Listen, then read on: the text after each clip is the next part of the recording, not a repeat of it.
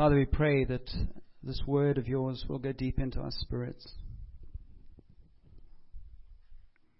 We ask you to supernaturally speak to us this morning.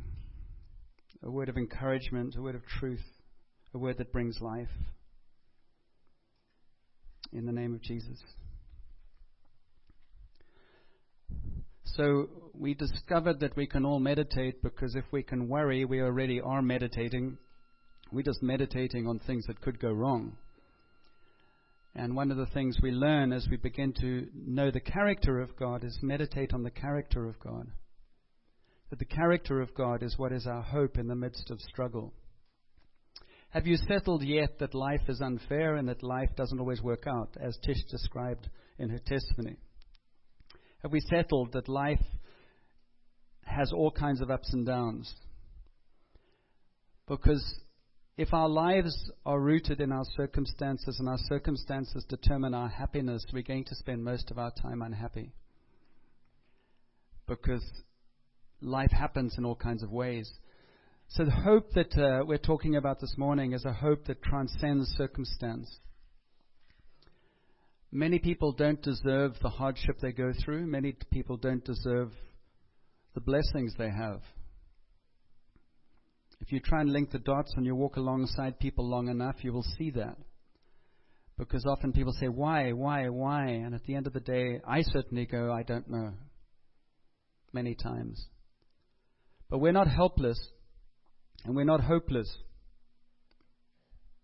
But we need one another to be able to actually experience hope. It was something I read, I think it was this morning actually, where somebody said, there are many people who like the idea of God, they just don't like Him. And what they meant was it's easier to talk about the God of hope than actually know the God of hope, or the God of love, and to know the God of love. It's one of those things that it's knowing the presence of God and all His fullness that is what is powerful. So when the leadership went away, or they weren't just leaders, it was open to everyone who wanted to. They went to Thetis Island and spent a weekend together. They came up with this idea of the church being like a boat and people in the boat rowing. And as a metaphor for where they wanted to go as a church as we were transitioning into a new season. And they were very intentional about saying we want some things in the boat and some things out of the boat. And that what is out of the boat are things that are heavy, they are wearisome, they are negative. And what's in the boat are things that are constructive. So if you meditate on the picture, one of the things we see is that those oars are all going in one direction. If you go to the Oxford-Cambridge boat race, you will see them all rowing, and guess who's in charge of the rowing? Cox. That's what he's called. The person who calls out the time. They don't stop and say, I don't feel like rowing right now. You never see any of those where one person's resting. They're all working. And actually, if you meditate on that picture, you don't see anybody who's not got an oar. So the success of this church and the success of any church is totally dependent on the participation of the people in the boat. We've talked about this before, but the person who's coming in to be the interim pastor, whoever's coming, their success is entirely dependent upon the participation of the people here. And so one of the things that the people at that weekend left behind was that I'm going to major on the positive and then acknowledge some of the things they said they didn't want in the boat. And this week I'm just looking at apathy and rigidity. Apathy is whatever. I don't care. Doesn't even sound nice to say it. Whatever. It's depressing. Hopeless is like apathy. It's like whatever. Have you ever been there? It's not fun, is it? A kind of despair, I give up. I've tried this before. We've been here before. How many times? There's some of you here this morning, and I say you, I usually include me actually, but there's some of you here this morning where something that's going to be spoken today about hope is going to go right into your spirit because you're feeling whatever. It's not because you're depressed. It's not because you don't believe. It's just because you don't. It never changes. And hope is something that God will give us in those moments where it never changes. If my circumstance never changes, then what hope do I have? What can I do? If my circumstance never changes, then the only change possible is in me. I was absolutely intrigued by the reports and the stories of Shackleton when he went to the South Pole. And I read all the material, and I looked at the DVDs about Shackleton's journey. He went to the South Pole. He never got there. He went 3 times. And the greatest epic was when he went down there, and they lost their boat in the ice floe. And he and his men sat on that ice floe. I think it was a year and a half or something. And they took what they could, and they pushed these lifeboats across, and then they eventually got to a place called Elephant Island. And then a few of them went from Elephant Island, including Shackleton, right back to I can't remember the names. I wasn't thinking of saying this today, so I didn't look at it. My point being that he was a man who knew how to bring hope into a situation that was hopeless. And day by day, they played games, they kept their spirits up. And he ended up taking 3 expeditions to the Antarctic, and he never lost a man. Whereas some of the others went there, and they died when they could have lived. How we turn up and how we begin to show up in helpless or hopeless situations is the key. And sometimes we need other people to show up alongside us to help us. And that's what the church is meant to be. It's meant to be a community where people gather together and will never jump ship when it gets hard. What's the problem about being in a boat? Unless you walk on water, you're stuck in it. Or you have a mutiny and try and take it over. And that's why I say that hope is more powerful in the midst of hopelessness. Grace is more powerful in the midst of other alternatives. It just shines brighter.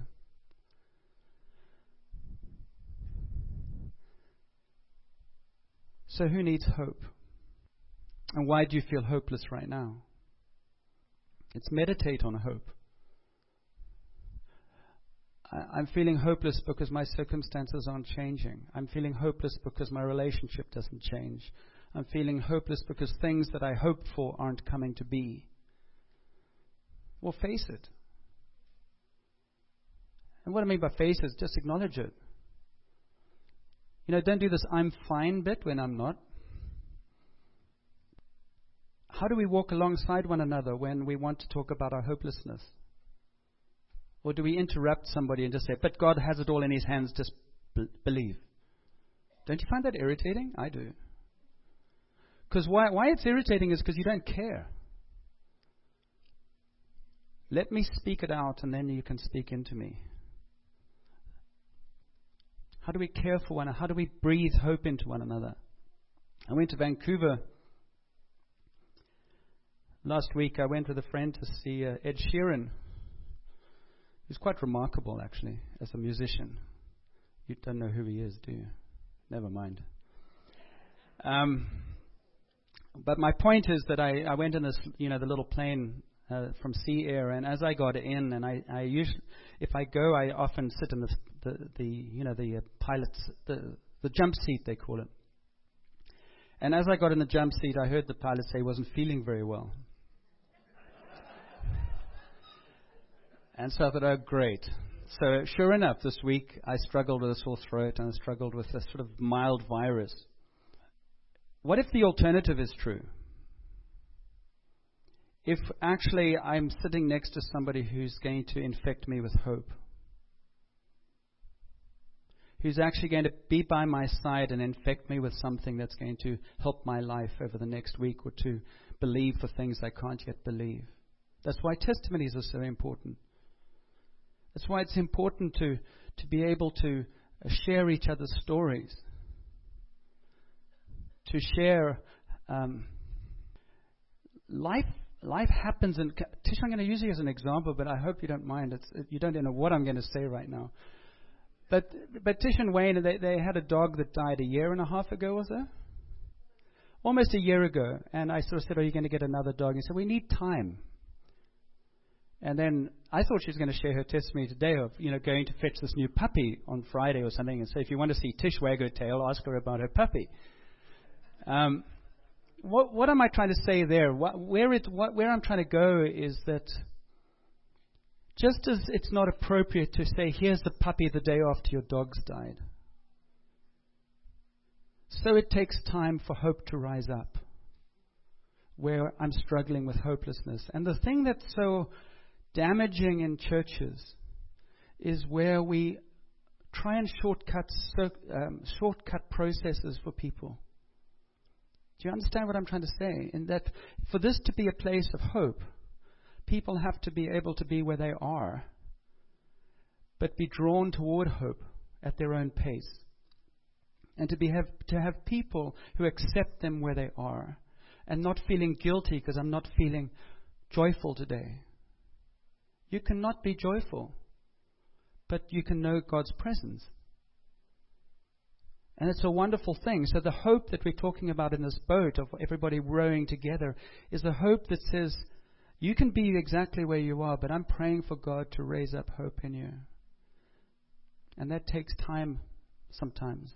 I think actually most times. Rigidity is another thing that they weren't going to keep in the boat. And I don't want to speak about the negative very much, but rigidity is just religious. It's not just religious, actually. It's any mindset that's just absolutely solid. And it just says, this is the way it is. We want to be a church where we say, this is what we've learned so far, but we're still learning. This is what I believe now, but I'm still got lots to learn. So the way that you counter rigidity is you never stop asking questions. You never stop listening. You never stop learning. So Jesus was in a boat, the boat of his life. And it wasn't the greatest boat. If I was Jesus, I wouldn't have volunteered to be born at the time that Jesus was born. It was very oppressive. He was born into a place where the Romans ruled, and they ruled with a barbaric spirit. They allowed everybody to have their own gods. They allowed everybody to do their own thing as long as they submitted to Caesar. And if the Romans came in here or the early Christians came in here and they saw that up on the wall, they'd go, what is this? That is the most terrifying symbol in our lives. That is what Jesus was terrified of being, crucified. They knew what the cruelty was. They saw it, they experienced it. You could be stoned for all kinds of things. And the rigid Jews would stone other people. It was a violent society. Life was cheap. Children died. Disease was rampant. 70% of the population was poor. It wasn't an easy place to live. It wasn't an easy boat to climb in. And Jesus was in that boat. And he had every reason to say, how on earth do I actually communicate to the world that God is love in this culture? How on earth? I don't have internet. I don't have a microphone. I don't have recordings. I don't have books. I don't have anything that would make sense of this.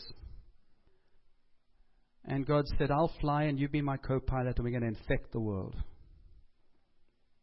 One by one until it spreads like a disease, but it's going to be a blessing. There is some hope. What does that hope mean? When you feel most inconsequential, when you feel most insignificant, when you feel nothing is changing. Remember Jesus in his boat. When before he was crucified, everybody he had invested in had disappeared. Everyone he believed in had betrayed him. everybody had hoped for had said, we're out of here. And so on the cross, even his Father, he says, why did you leave me? Because he had to experience the fullness of abandonment, God's judgment of his sin. And he never jumped out the boat. There are a lot of people who jump ship when it gets hard. There are a lot of people who jump ship. What happens when you're in the boat? Because with everything that floats, you have a honeymoon period. It's all great. And then after a while, we get tired.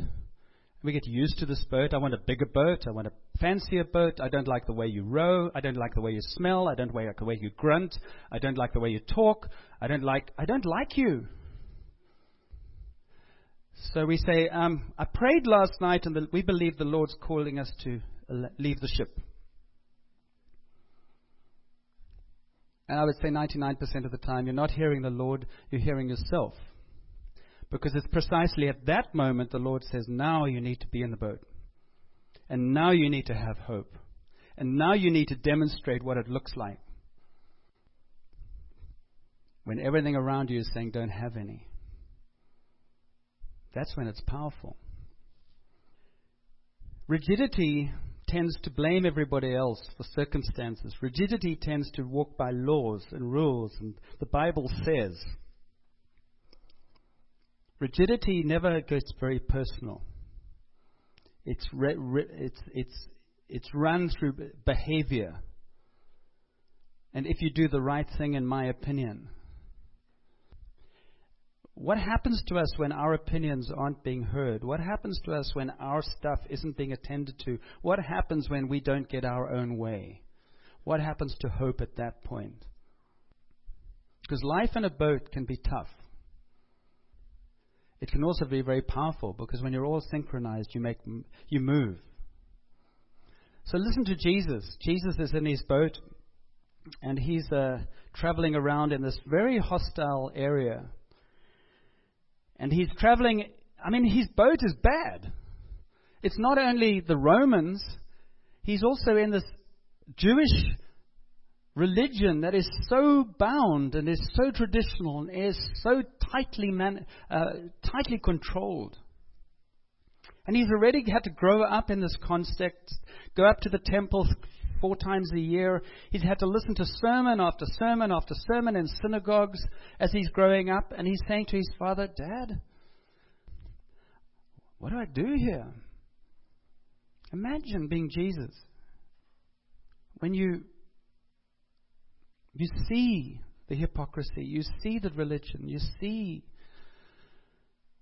And yet he waited and he rode in that boat for 30 years until he was told, now's the time, and he gets anointed for his ministry. Because before that, he had no power to do what he needed to do. Some people go, oh, Jesus saw everything, he knew everything because he was the Son of God. No, he became human. He became man. He was restricted to the capacity we have. So he had to be anointed with the Spirit just as we have to be anointed with the Spirit. Otherwise he had no power. If it was any other way, then there is no hope for us. Because he is God's model to us of what it looks like to be human, filled with the Spirit. So Jesus is in the synagogue again. On the Sabbath, Jesus was teaching in one of the synagogues, and a woman was there who had been crippled by a spirit for 18 years.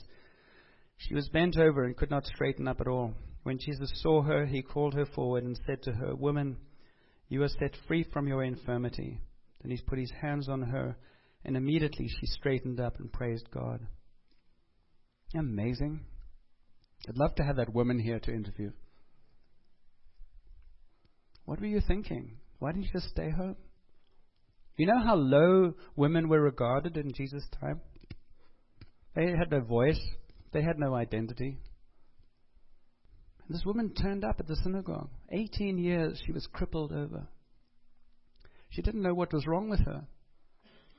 It tells us there was a spirit of infirmity. In other words, there was a demonic presence in her that caused this physical reaction. And Jesus was teaching. And as he was teaching, he noticed her. Now, a good teacher is intent on getting the facts across. But Jesus' teaching was saying, I'm not really wanting to just teach you from facts. I'm wanting you to show you the power of God. And I'm not using this woman as an illustration. I'm actually responding to this woman. She's not an object for me to teach through. She's actually somebody who has evoked in me a response of compassion and discernment. And so he stops his teaching and he says to her, woman, come up here. Now, to call the woman up forward was probably radical because the men were so full of themselves, they wouldn't have talked to a woman. I mean, if you want to look at Jesus, I keep seeing this with him. Why do you rock the boat? Using our analogy, why do you keep rocking the boat? Because you know what's going to happen. You're offending the people who like their boat all tidy and not on Sundays. We like everything as we have determined it should be. When I wrote my book, Googling God, I wanted to have a publisher. The publisher told me, if you take out the section about speaking in tongues, you'll have a greater audience. It'll offend a lot of the evangelicals. So they took it out. And then when I sort of republished it, which nobody reads anyway, but when I republished it, I put it back in. Because we want you to conform. Because this is how we see things. And we say, oh, but I would never be like that. And you say, I bet you would. We all would. We all have our capacities. We all have our worldviews and our mindsets. So we often say, oh, but if Jesus was here, if I was there and Jesus is here, it would never be that way. Yes, it would. Our choice is what happens when it bumps up against us. And so Jesus called this woman up because she was hopeless. And he had hope. And one of the hardest things for us to keep on pressing through is it's so easy for us to just talk but not see anything change. And Jesus had come to say, God has come that the kingdom might be present, that there would be power encounters on earth as in heaven, that people's lives would be transformed. Not just by their trying harder to be a good Christian, but actually to experience the presence of God, setting them free in ways that only He can do. And He calls her up, and she comes up all stooped. And what does He say? Let me just read it again. He called her forward and said to her, Woman, you are set free from your infirmity. And then He put His hands on her, and immediately she straightened up and praised God. Imagine that. She comes up and He says, You're set free from your infirmity. He doesn't humiliate her. He doesn't actually make her feel bad in any way. He doesn't say, this is your issue. He just says, be free. Then He lays His hand on her, and she stands up and says, Whoa! Isn't that amazing? 18 years. So I want to ask her, how did you deal with it for 18 years? And I think about that and think, maybe she says, I didn't know what was wrong. I just knew that my body was hurting and I couldn't stand up straight, and then I just had to live with this. And so she came to the synagogue week after week, and there was no hope at the synagogue. There was maintenance, which is many churches. I don't come with any expectation of change or healing. I just come so God will help me bear my suffering, because God gives us a cross to bear, which is a lie. He doesn't have crosses to give us. You don't give your children crosses. Why would He give you crosses? They come from all over the place, but they're not His gift to you. He uses every circumstance to draw us into an awareness of His presence and His love for us, but He never gives it to you. A lot of people get confused and think God gives you suffering.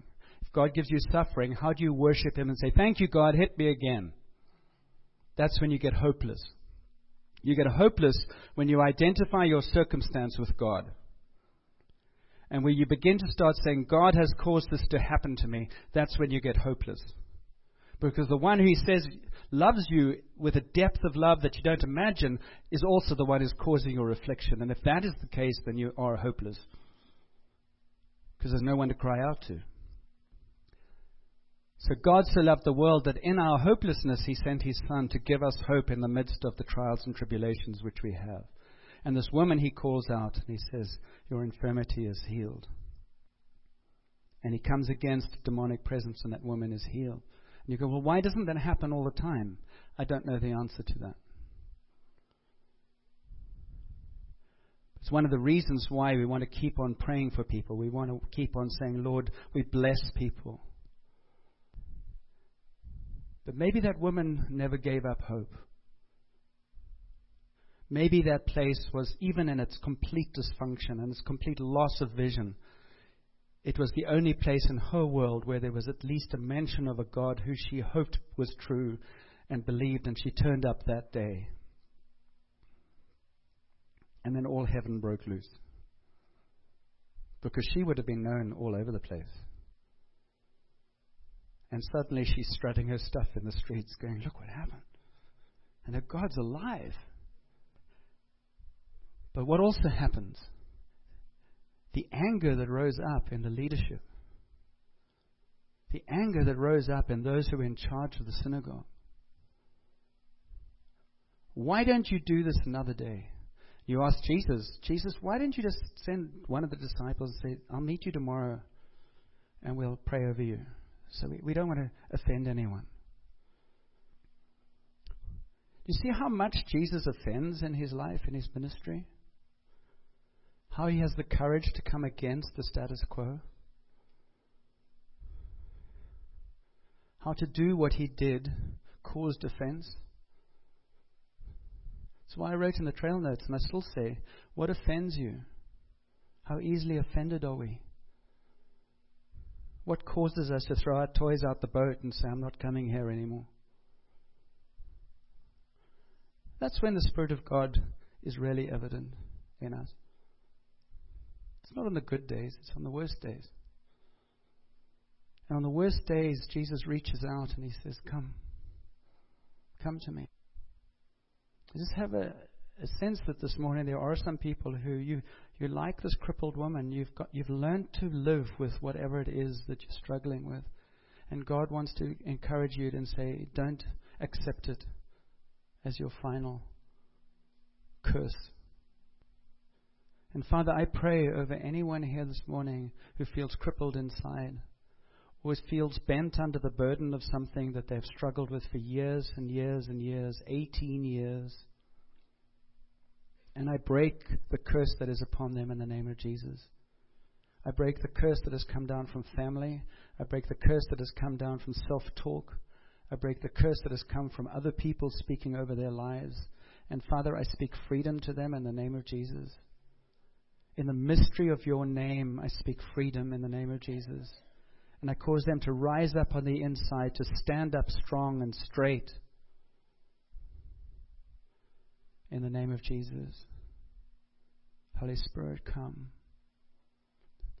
Let us not just talk about what you did 2,000 years ago. Lord, will you do today what you did then?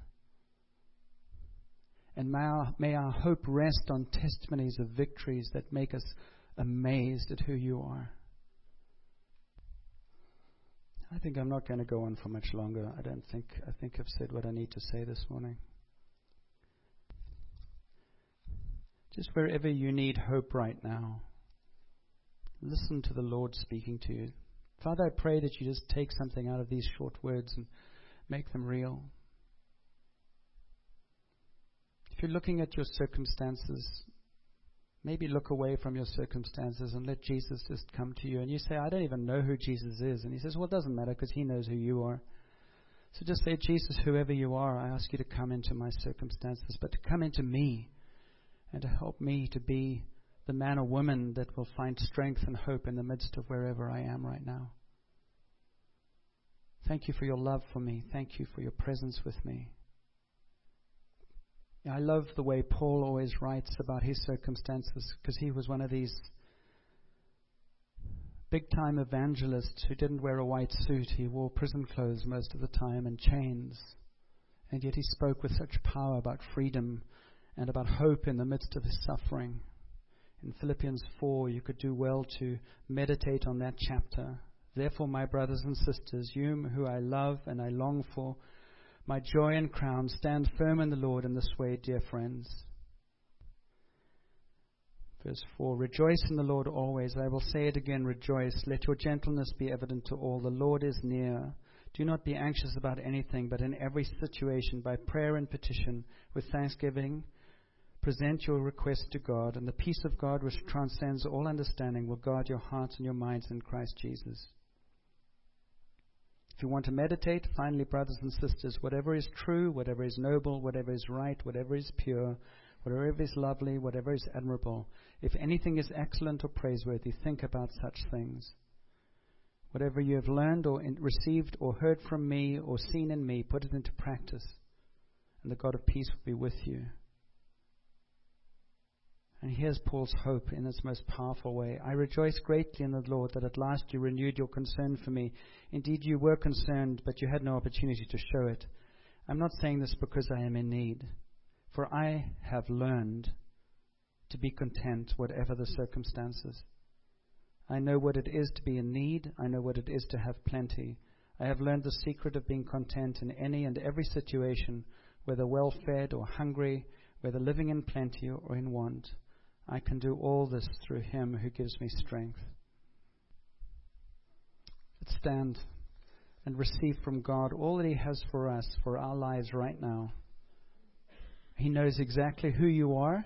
He knows your situation. He knows your temperament. He knows your character. He knows where you're crippled up. He knows where you stand up strong. He knows how you think about him. He knows what you've done wrong. And he loves you with a passion that would leave you totally speechless. He says, I haven't forgotten you. I haven't given up on you. I actually don't feel hopeless about you. And if anybody should be hopeless, it should be me about you. Because you promise things, you don't do it. You make declarations in church and then you forget it the next day. You're all kinds of things. And he's saying that with a smile, by the way. Because he says, I know you. You're my much-loved child, but you also need me. And I love to give good gifts to my children. And I give them again and again and again.